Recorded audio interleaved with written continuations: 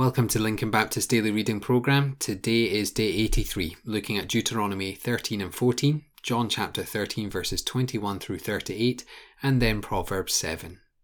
Let me just pull one thing out of our Deuteronomy passage today, and that is the matter of tithing.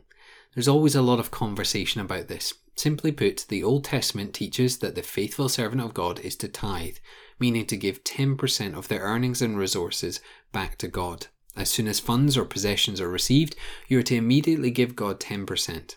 There were also additional offerings that you could give on top of this. Now I want to be clear, the New Testament doesn't actually teach tithing. It teaches sacrificial giving, meaning everything you own or have is God's. And each month you have the opportunity to sacrifice before the Lord by giving of what you have.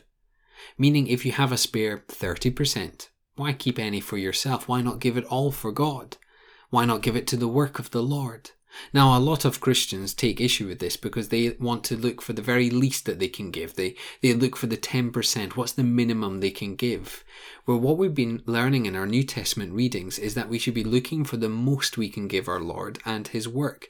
We're looking for how we can serve Him, not at a minimum level, but at the absolute maximum, complete surrender to Him. So yes, Deuteronomy teaches tithing. But no, you shouldn't take this as tithing now. Instead, you should give sacrificially, whether that be 10%, 25%, or even 50%.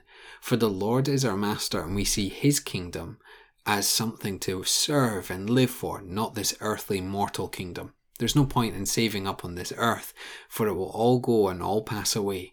We want to be investing in the kingdom of God.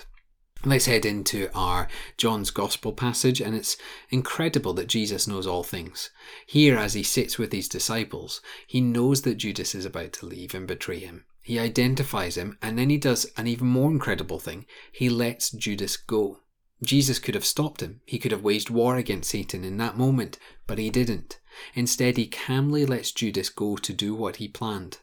Not only is this incredible that Jesus knew all that would happen, but it's incredible how willing he was to allow it to happen. You see, Jesus knew his time on earth was coming to an end, and he would fulfill the prophecies told that the Messiah would be killed as the eternal sacrifice before God and for mankind. As the reader, it is therefore poignant that Jesus moves on to instill the command to love one another. We know that Jesus was about to show his love on the cross, but the disciples didn't. The love of Jesus would be the example to follow. We're to sacrificially love others, putting others before ourselves, willing to give of ourselves for the good of others. A love that Peter would sadly not show as he denies Jesus at a crucial moment. That is the lesson here. We should never take the love of Christ for granted, nor that we will be tempted to fall away from our complete surrender in Jesus and into sin.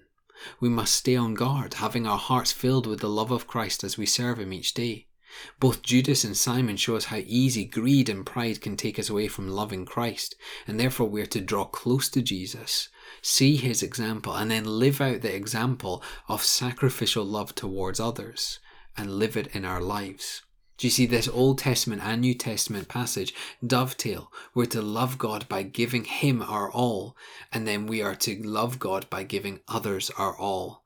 And all this by the example of Jesus, who sacrificed His life willingly for each one of us. Finally, we have Proverbs 7. I always enjoy reading through the book of Proverbs. There's always a nugget of wisdom that you can immediately apply to your life. It'll be different for each of us, for at the moment in our lives, there are always different things that we need to understand to remain faithful before God.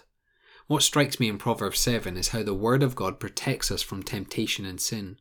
However, it can only protect us if we place it in the rightful place, in our hearts, in our minds, in our eyes, and on our fingertips.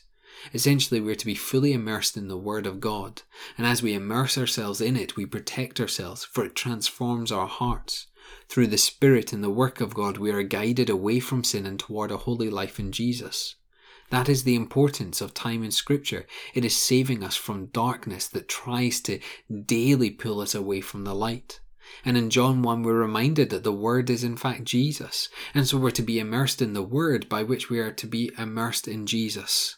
And that is a real encouragement for us today, that not only are we to give of everything that we have, not only are we to put others before ourselves, not only are we to take in the word of God so we can protect us from our sins, but we do all of that because Christ first loved us and showed us the life of sacrifice. Let's close out our time by praying. Father, we do indeed pray that we would live sacrificially, that we would take the example of Jesus and we would live it out each day, whether that be towards others, whether that be with our finances, whether that be how we live our life in this world with the Word of God as our foundational standard. Father, we pray that it would be a life of sacrifice before Jesus, one that we are willing to give to the Saviour who is so willing to give his life for us. We pray this in his name. Amen.